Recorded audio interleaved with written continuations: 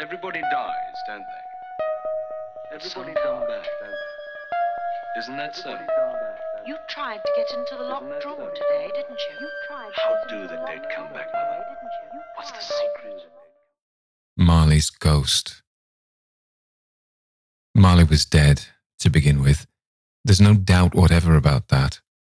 The register of his burial was signed by the clergyman, the clerk, the undertaker, and the chief mourner, Scrooge, signed it, and Scrooge's name was good upon change for anything he chose to put his hand to.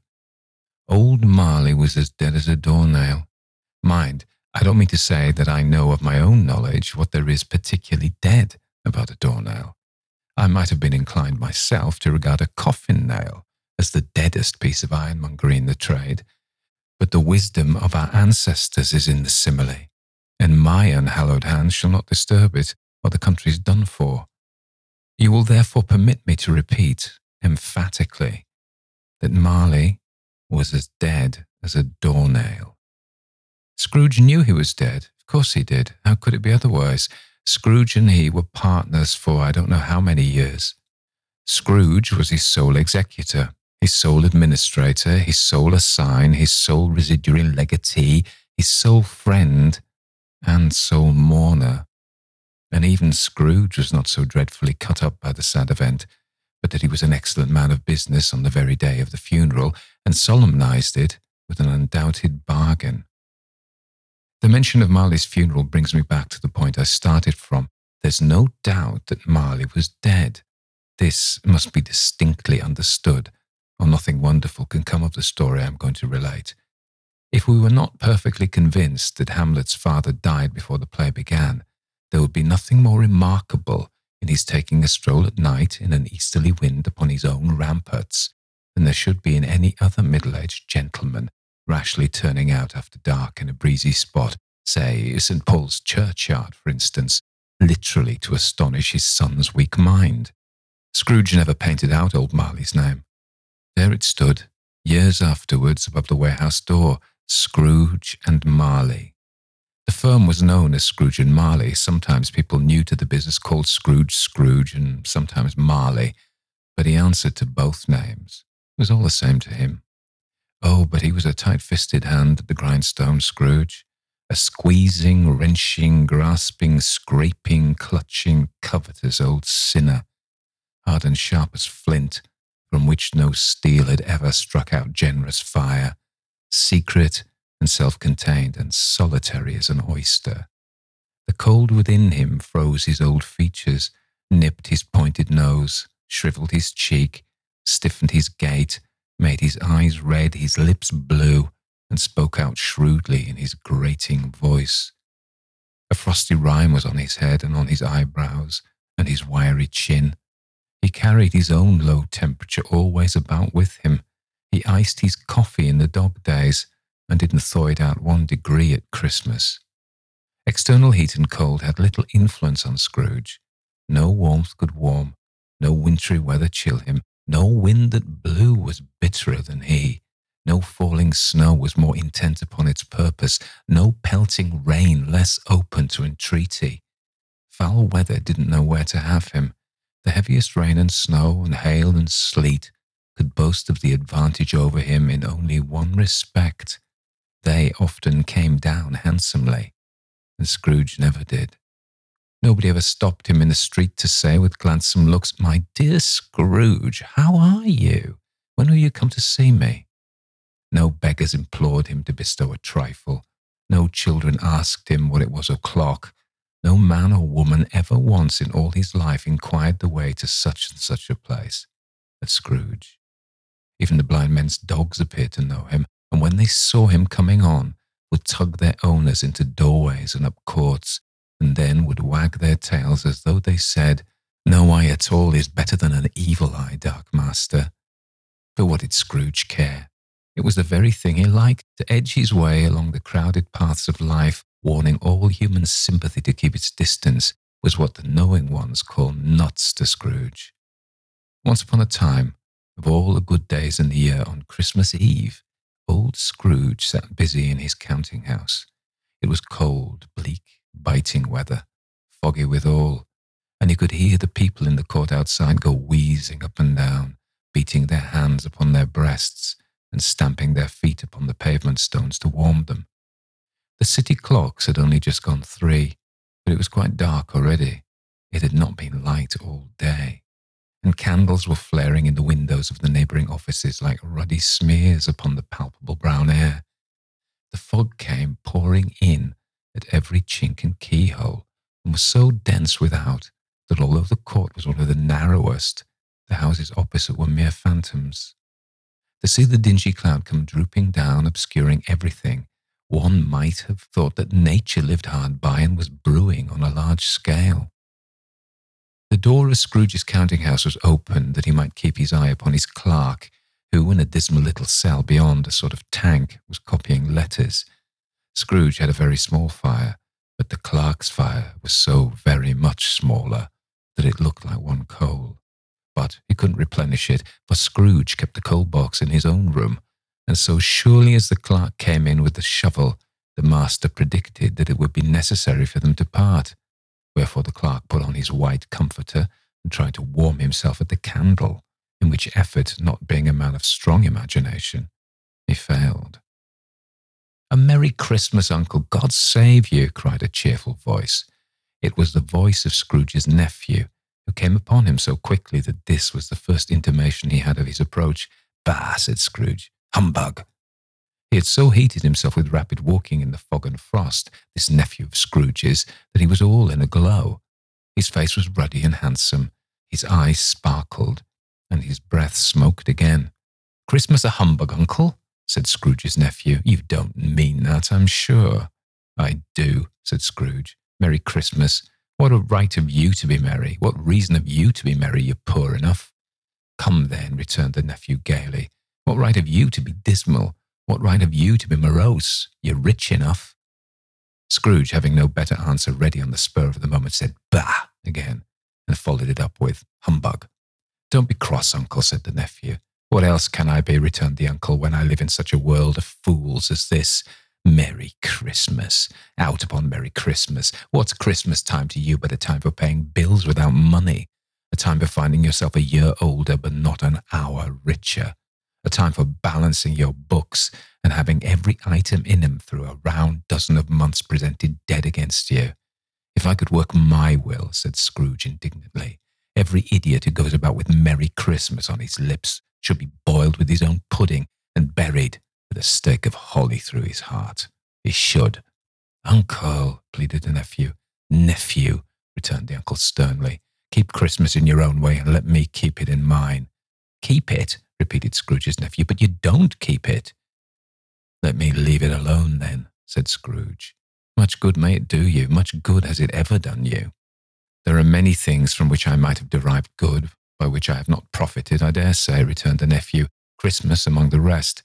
But I'm sure I have always thought of Christmas time when it has come round, apart from the veneration due to its sacred name and origin, if anything belonging to it can be apart from that, as a good time, a kind, forgiving, charitable, pleasant time. The only time I know of in the long calendar of the year, when men and women seem by one consent to open their shut-up hearts freely and to think of people below them as if they really were fellow passengers to the grave, not another race of creatures bound on other journeys. And therefore, Uncle, though it has never put a scrap of gold or silver in my pocket, and believe that it has done me good, and will do me good, and I say, God bless it." The clerk in the tank involuntarily applauded. Becoming immediately sensible of the impropriety, he poked the fire and extinguished the last frail spark forever. "Let me hear another sound from you," said Scrooge, "and you'll keep Christmas by losing your situation. You're quite a powerful speaker, sir," he added, turning to his nephew. "I wonder you don't go into Parliament. Don't be angry, Uncle. Come, dine with us tomorrow." Scrooge said that he would see him. Yes, indeed he did. He went the whole length of the expression and said that he would see him in that extremity first. "But why?" cried Scrooge's nephew. "Why?" "Why did you get married?" said Scrooge. "Because I fell in love." "Because you fell in love," growled Scrooge, as if that were the only thing in the world more ridiculous than Merry Christmas. "Good afternoon." "Nay, Uncle, but you never came to see me before that happened. Why give it as a reason for not coming now? Good afternoon, said Scrooge. I want nothing from you. I ask nothing from you. Why can't we be friends? Good afternoon, said Scrooge. I'm sorry with all my heart to find you so resolute. We have never had any quarrel to which I have been a party, but I have made the trial in homage to Christmas, and I'll keep my Christmas humour to the last. So a Merry Christmas, Uncle. Good afternoon, said Scrooge, and a Happy New Year. Good afternoon, said Scrooge. His nephew left the room without an angry word notwithstanding. He stopped at the outer door to bestow the greetings of the season upon the clerk, who, cold as he was warmer than Scrooge, for he returned them cordially. There's another fellow, muttered Scrooge, who overheard him. My clerk with 15 shillings a week and a wife and family talking about a Merry Christmas. I'll retire to Bedlam. This lunatic, in letting Scrooge's nephew out, had let 2 other people in. They were portly gentlemen, pleasant to behold, and now stood with their hats off in Scrooge's office. They had books and papers in their hands and bowed to him. Scrooge and Marley's, I believe, said one of the gentlemen, referring to his list. Have I the pleasure of addressing Mr. Scrooge or Mr. Marley? Mr. Marley's been dead these 7 years, Scrooge replied. He died 7 years ago this very night. We have no doubt his liberality is well represented by his surviving partner, said the gentleman, presenting his credentials. It certainly was, for they had been 2 kindred spirits. At the ominous word liberality, Scrooge frowned and shook his head and handed the credentials back. At this festive season of the year, Mr. Scrooge, said the gentleman, taking up a pen, it is more than usually desirable that we should make some slight provision for the poor and destitute, who suffer greatly at the present time. Many thousands are in want of common necessaries. Hundreds of thousands are in want of common comforts, sir. Are there no prisons? Asked Scrooge. Plenty of prisons, said the gentleman, laying down the pen again. And the union workhouses? Demanded Scrooge. Are they still in operation? Yes, they are, still, returned the gentleman. I wish I could say they were not. The treadmill and the poor law are in full vigour then, said Scrooge. Both very busy, sir. Oh, I was afraid from what you said at first that something had occurred to stop them in their useful course, said Scrooge. I'm very glad to hear it. Under the impression that they scarcely furnish Christian cheer of mind or body to the multitude, returned the gentleman, a few of us are endeavouring to raise a fund to buy the poor some meat and drink and means of warmth. We chose this time because it is a time of all others when want is keenly felt and abundance rejoices. What shall I put you down for? Nothing, Scrooge replied. You wish to be anonymous. I wish to be left alone, said Scrooge. Since you ask me what I wish, gentlemen, that is my answer. I don't make merry myself at Christmas, and I can't afford to make idle people merry. I help to support the establishments I have mentioned. They cost enough, and those who are badly off must go there. Many can't go there, and many would rather die. If they would rather die, said Scrooge, they had better do it, and decrease the surplus population. Besides, excuse me, I don't know that. But you might know it, observed the gentleman. It's not my business, Scrooge returned. It's enough for a man to understand his own business and not to interfere with other people's. Mine occupies me constantly. Good afternoon, gentlemen. Seeing clearly that it would be useless to pursue their point, the gentleman withdrew. Scrooge resumed his labours with an improved opinion of himself and in a more facetious temper than was usual with him. Meanwhile, the fog and darkness thickened so that people ran about with flaring links, proffering their services to go before horses and carriages and conduct them on their way. The ancient tower of a church, whose gruff old bell was always peeping slyly down at Scrooge out of a Gothic window in the wall, became invisible and struck the hours and quarters in the clouds, with tremulous vibrations afterward, as if its teeth were chattering in its frozen head up there. The cold became intense. In the main street at the corner of the court, some labourers were repairing the gas pipes and had lighted a great fire in a brazier round which a party of ragged men and boys were gathered, warming their hands and winking their eyes before the blaze in rapture. The water plug, being left in solitude, its overflowing sullenly congealed and turned to misanthropic ice. The brightness of the shops where holly sprigs and berries crackled in the lamp heat of the windows made pale faces ruddy as they passed. poulterers' and grocers' trades became a splendid joke, a glorious pageant, with which it was next to impossible to believe that such dull principles as bargain and sale had anything to do.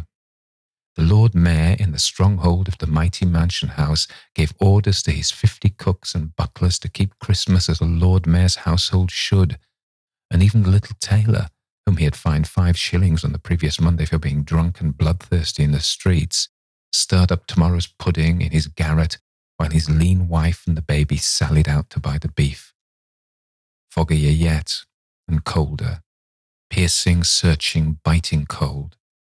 If the good St. Dunstan had but nipped the evil spirit's nose with a touch of such weather as that, instead of using his familiar weapons, then indeed he would have roared to lusty purpose.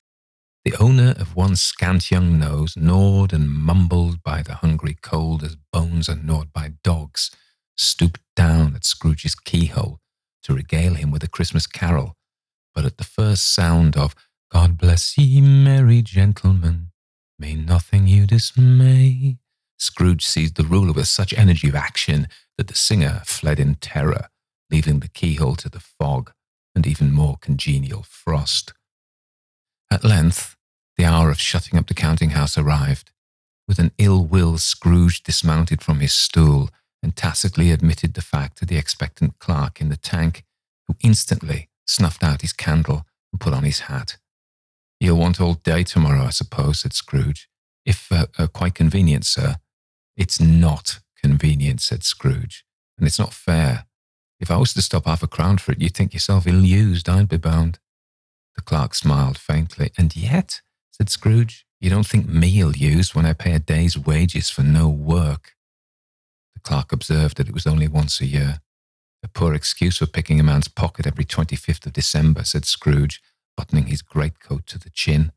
"But I suppose you must have the whole day. Be here all the earlier next morning." The clerk promised that he would, and Scrooge walked out with a growl. The office was closed in a twinkling, and the clerk, with the long ends of his white comforter dangling below his waist, for he boasted no greatcoat, went down a slide on Cornhill, at the end of a lane of boys, 20 times in honour of its being Christmas Eve, and then ran home to Camden Town as hard as he could pelt, to play at the blind man's buff. Scrooge took his melancholy dinner in his usual melancholy tavern, and having read all the newspapers and beguiled the rest of the evening with his banker's book, went home to bed. He lived in chambers which had once belonged to his deceased partner. They were a gloomy suite of rooms, in a lowering pile of building up a yard, where it had so little business to be that one could scarcely help fancying it must have run there when it was a young house playing at hide-and-seek with the other houses and forgotten the way out again. It was old enough now, and dreary enough, for nobody lived in it but Scrooge, the other rooms being all let out as offices. The yard was so dark that even Scrooge, who knew its every stone, was fain to grope with his hands. The fog and frost so hung about the black old gateway of the house that it seemed as if the genius of the weather sat in mournful meditation on the threshold. Now, it is a fact that there was nothing at all particular about the knocker on the door, except that it was very large.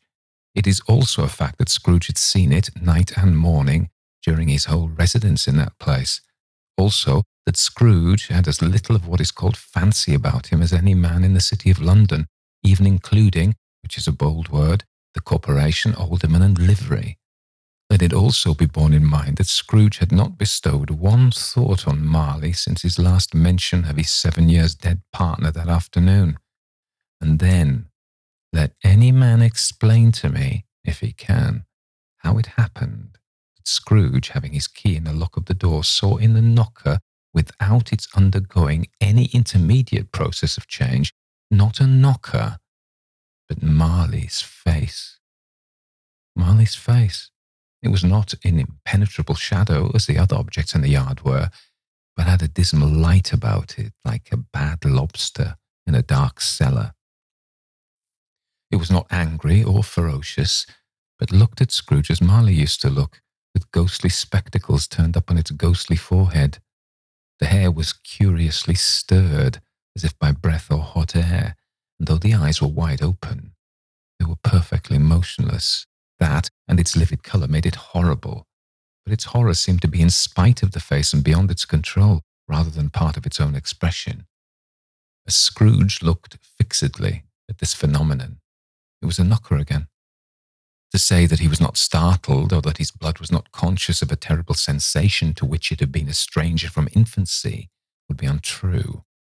But he put his hand upon the key he had relinquished, turned it sturdily, walked in, and lighted his candle. He did pause with a moment's irresolution before he shut the door, and he did look cautiously behind it first, as if he half expected to be terrified with the sight of Marley's pigtails sticking out into the hall.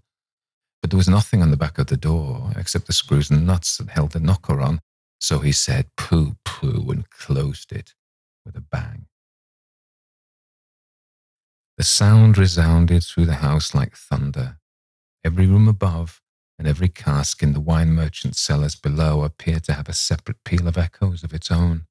Scrooge was not a man to be frightened by echoes. He fastened the door and walked across the hall and up the stairs, slowly too, trimming his candle as he went. You may talk vaguely about driving a coach and six up a good old flight of stairs or through a bad young Act of Parliament, but I mean to say you might have got a hearse up that staircase and taken it broadwise with the splinter bar towards the wall and the door towards the balustrades and done it easy. There was plenty of width for that and room to spare, which is perhaps the reason why Scrooge thought he saw a locomotive hearse going on before him in the gloom. Half a dozen gas lamps out in the street wouldn't have lighted the entry too well, so you may suppose that it was pretty dark with Scrooge's dip. Up Scrooge went, not caring a button for that. Darkness is cheap, and Scrooge liked it. But before he shut his heavy door, he walked through his rooms to see that all was right. He had just enough recollection of the face to desire to do that. Sitting room, bedroom, lumber room, all as they should be. Nobody under the table, nobody under the sofa, a small fire in the grate, spoon and basin ready, and the little saucepan of gruel. Scrooge had a cold in his head upon the hob. Nobody under the bed, nobody in the closet, nobody in his dressing gown, which was hanging up in the suspicious attitude against the wall. Lumber room as usual. Old fireguard, old shoes, 2 fish baskets, washing stand on 3 legs, and a poker. Quite satisfied, he closed his door and locked himself in. Double-locked himself in, which was not his custom. Thus secured against surprise, he took off his cravat, put on his dressing gown and slippers and his nightcap, and sat down before the fire to take his gruel. It was a very low fire indeed. Nothing on such a bitter night. He was obliged to sit close to it and brood over it before he could extract the least sensation of warmth from such a handful of fuel. The fireplace was an old one, built by some Dutch merchant long ago, and paved all round with quaint Dutch tiles designed to illustrate the scriptures. There were Cains and Abels, Pharaoh's daughters, queens of Sheba, angelic messengers descending through the air on clouds like featherbeds, Abrahams, Belshazzars, apostles putting off to sea in butterboats, hundreds of figures to attract his thoughts, and yet that face of Marley, 7 years dead, came, like the ancient prophet's rod, and swallowed up the whole. If each smooth tile had been a blank at first, with power to shape some picture on its surface from the disjointed fragments of his thoughts, there would have been a copy of old Marley's head on every one. "Humbug," said Scrooge, and walked across the room. After several turns he sat down again. As he threw his head back in the chair, his glance happened to rest upon a bell, a disused bell that hung in the room and communicated for some purpose now forgotten with the chamber in the highest story of the building. It was with great astonishment and with a strange, inexplicable dread that as he looked, he saw this bell begin to swing. It swung so softly in the outset that it scarcely made a sound, but soon it rang out loudly, and so did every bell in the house. This might have lasted half a minute or a minute, but it seemed an hour. The bells ceased as they had begun, together. They were succeeded by a clanking noise deep down below, as if some person were dragging a heavy chain over the casks in the wine merchant's cellar. Scrooge then remembered to have heard that ghosts in haunted houses were described as dragging chains. The cellar door flew open with a booming sound, and then he heard the noise much louder on the floors below. Then, coming up the stairs. Then, coming straight towards his door. "It's humbug still," said Scrooge. "I won't believe it." His colour changed, though, when without a pause it came on through the heavy door and passed into the room before his eyes. Upon its coming in, the dying flame leaped up as though it cried, "I know him, Marley's ghost," and fell again.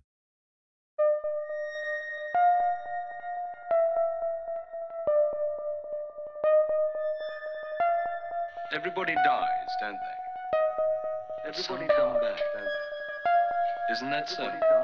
You tried to get into the locked drawer today, didn't you? How do the dead come back, Mother? What's the secret?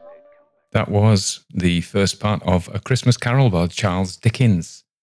You know, I've been talking about doing that for a long time. I wanted to do it last year, and I was put off by the fact that it's pretty long. But then, as we've just done The Turn of the Screw, which is much longer, about twice the length, I thought, well, that's nothing. Nothing, I thought, so let's just do that. So anyway, so this is the bit where I tell you a little bit about Charles Dickens. And of course, Charles Dickens is an extremely well-known writer. He was very prolific and well-loved in his time in the Victorian period. So he was born in 1812 in Portsmouth in Hampshire, which was a big naval town. And his dad was a clerk in the Navy. Dickens died, he aged only 58 in Kent in 1879, so he'd moved 100 or so miles. He actually toured. He toured the United States a couple of times. He was a very industrious and hard-working writer. His first success came with the Pickwick Papers when he was only 24, and before that he'd been forced to go and work in a factory, pasting labels on boot polish pots. His dad, and there were 8 of them, 8 kids, and 2, his mum and dad. So there were 10 of them in the family. And his father lived beyond his means. And in those days, you could be put in prison for going into debt. And so he ended up in the Marshalsea prison. So Dickens clearly saw the rough. He wasn't born with a silver spoon in his mouth. And that is evident in his writing. We see, you think of Oliver Twist, but all of it really. I haven't read all of Dickens, so embarrassed noise. But I think the Marshalsea prison where his dad was locked up is in Little Dorrit. He wrote a lot. He wrote 15 novels and umpteen stories. The most famous, well, there are lots of them. Christmas Carol's bound to be up there, maybe Oliver Twist as well, but Pickwick Papers, all of them really. So how he wrote, he remember he first published when he was 24 to almost immediate success. And he wrote in serial magazines, which was how they did it. So he became the master of the cliffhanger. So every week ended with a cliffhanger, which he honed his craft by writing things that people wanted to read. His characters are very memorable. We think of Ebenezer Scrooge and people like that, but there's loads and loads of Oliver Twist and Uriah Heep and all sorts of people. Martin Chuzzlewit, loads of them. They tend to be vivid, larger than life. And inevitably, just because I finished reading Henry James, who was from a later generation, the style, this and The Turn of the Screw are very different stories. I must admit, Dickens is a lot easier to read. His prose is very lively. His descriptions, he's almost like a cartoon, and that isn't a criticism. It's very alive. His prose is fantastic. I love it. James is, if you think James as a painter would be, you'd do a lot of nocturnes in grey and silver and blue and quite subtle landscapes. Everything would be very subtle because, what James is good at is just through a small detail, letting us into a very subtle exploration of characters. They do something and we go, and we see right into these people. You don't need to do that with Dickens's characters, and particularly in this story, they just jump out of the page at you. They're not subtle, but they are fun. And so don't get me wrong, I'm not criticizing him at all. I really like this story. I really like Dickens's writing. He wasn't formally educated, but he certainly read a lot because he had to go to work aged 15 because the family were broke. but he read a lot. And when I'm reading a book about rhetoric at the moment, Farnsworth's Rhetoric, I think. It's not to hand. It's a very good book. And there's lots of, including there's Shakespeare and various speech makers, but Dickens is in there. So Dickens knew what he was doing, you know. It was his business and he was good at it. He died of a stroke. I don't know if I said that. He was only 58. He toured extensively. He used to do Christmas readings of A Christmas Carol right up till his death, because Christmas Carol came out in 1843. And the interesting thing about it was that he self-published it in a way. He covered the publisher's costs. He thought he believed in his work, so he funded it, and it was paid off. It was published on the 19th of December, 1843, completely sold out on Christmas Eve. It was even bootlegged the next year. So that shows how popular it was. He sued the bootleggers and they went bust, and he didn't make a lot of money from it, but amazing, eh? Amazing. He was apparently always a fan of Christmas and had written articles about Christmas from 1835 and such like, when he was still a very young man. So what a great man he was. I'm very fond of Dickens, and I'm going to go and when I retire, I'm going to read all his books. But at the moment, I can't really, because I've got to read all these. I say read ghost stories. I'm actually reading a science fiction novel at the moment called Cyber Gypsies by an British Indian writer. And that's really, really good. It's set in the late 90s. Anyway, it's not a ghost story, but it's good. It's good. The Cyber Gypsies. It's cool. I just needed a break from ghost stories. I read all sorts of things, actually. I usually have a couple of non-fiction books on the go as well. At the moment, usually about writing. I just finished Dreher's English, about copy editing. That was interesting. It actually was interesting. It's a really good book. It doesn't sound like it would be. Anyway, ramble on. So that's about it. I'm busy with I'm doing the audiobook versions of my more Christmas ghost stories. I want to thank my beta readers publicly for helping me with that. They've really improved the stories. And hopefully the audio version will be out before Christmas. Fingers crossed. I'm been doing a bit of that tonight before doing this. So that's about it. Remember, if you were on Substack or Patreon, you're going to be getting this right away. So it's at the end of November, and you'll get it on the 26th of November, 26th, 27th November. If you are not, it'll come to you in early December.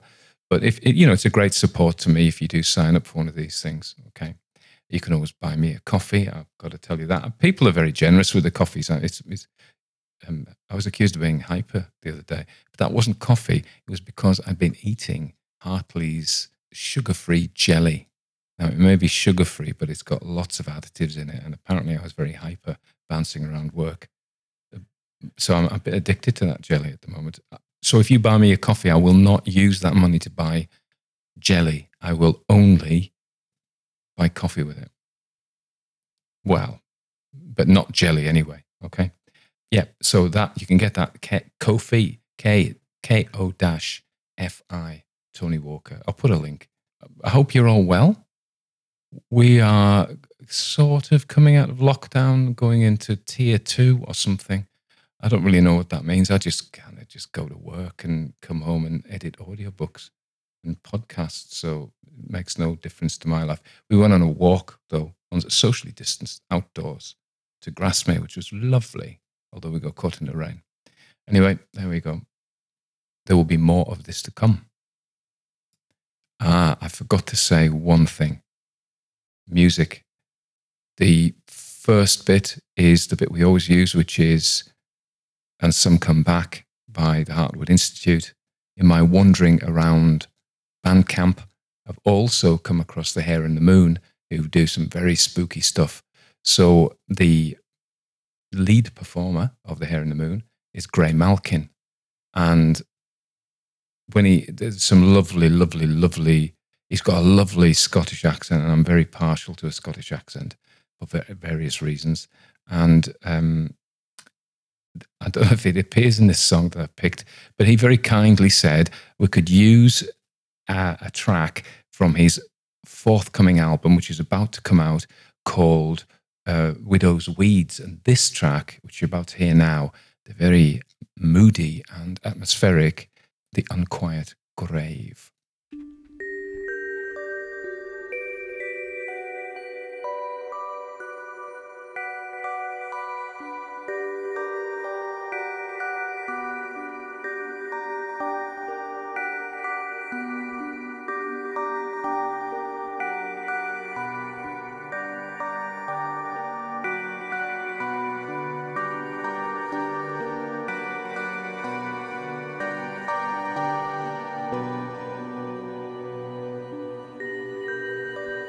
The wind doth blow today, my love, and a few small drops of rain.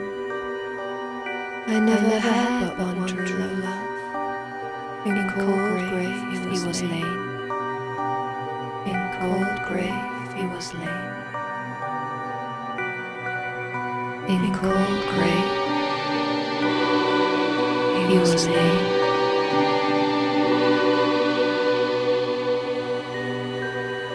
I'll do as much for my true love as any young woman may. I'll sit and mourn all at his grave for 12 months and a day.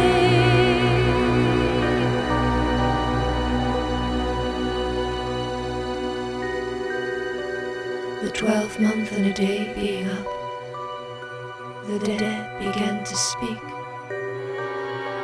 Oh, who sits weeping on my grave and will not let me sleep, and will not let me sleep, and will not let me sleep.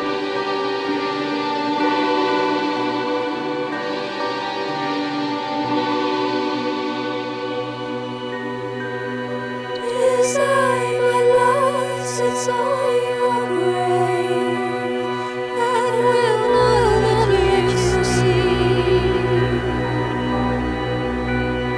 For I crave a kiss of your cold lips, and that is all I see. And that is all I see. You crave one kiss of my cold lips, but my breath smells earthy strong. If you have one kiss of my cold lips, your time will not be long. Your time will not be long. Your time will not be long.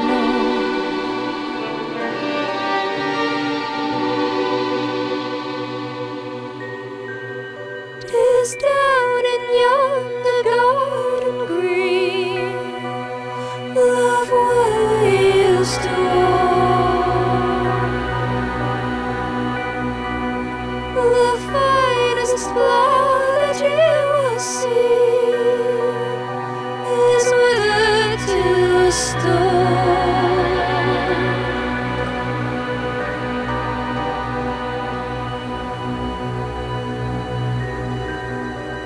The stalk is withered dry, my love, so will our hearts decay.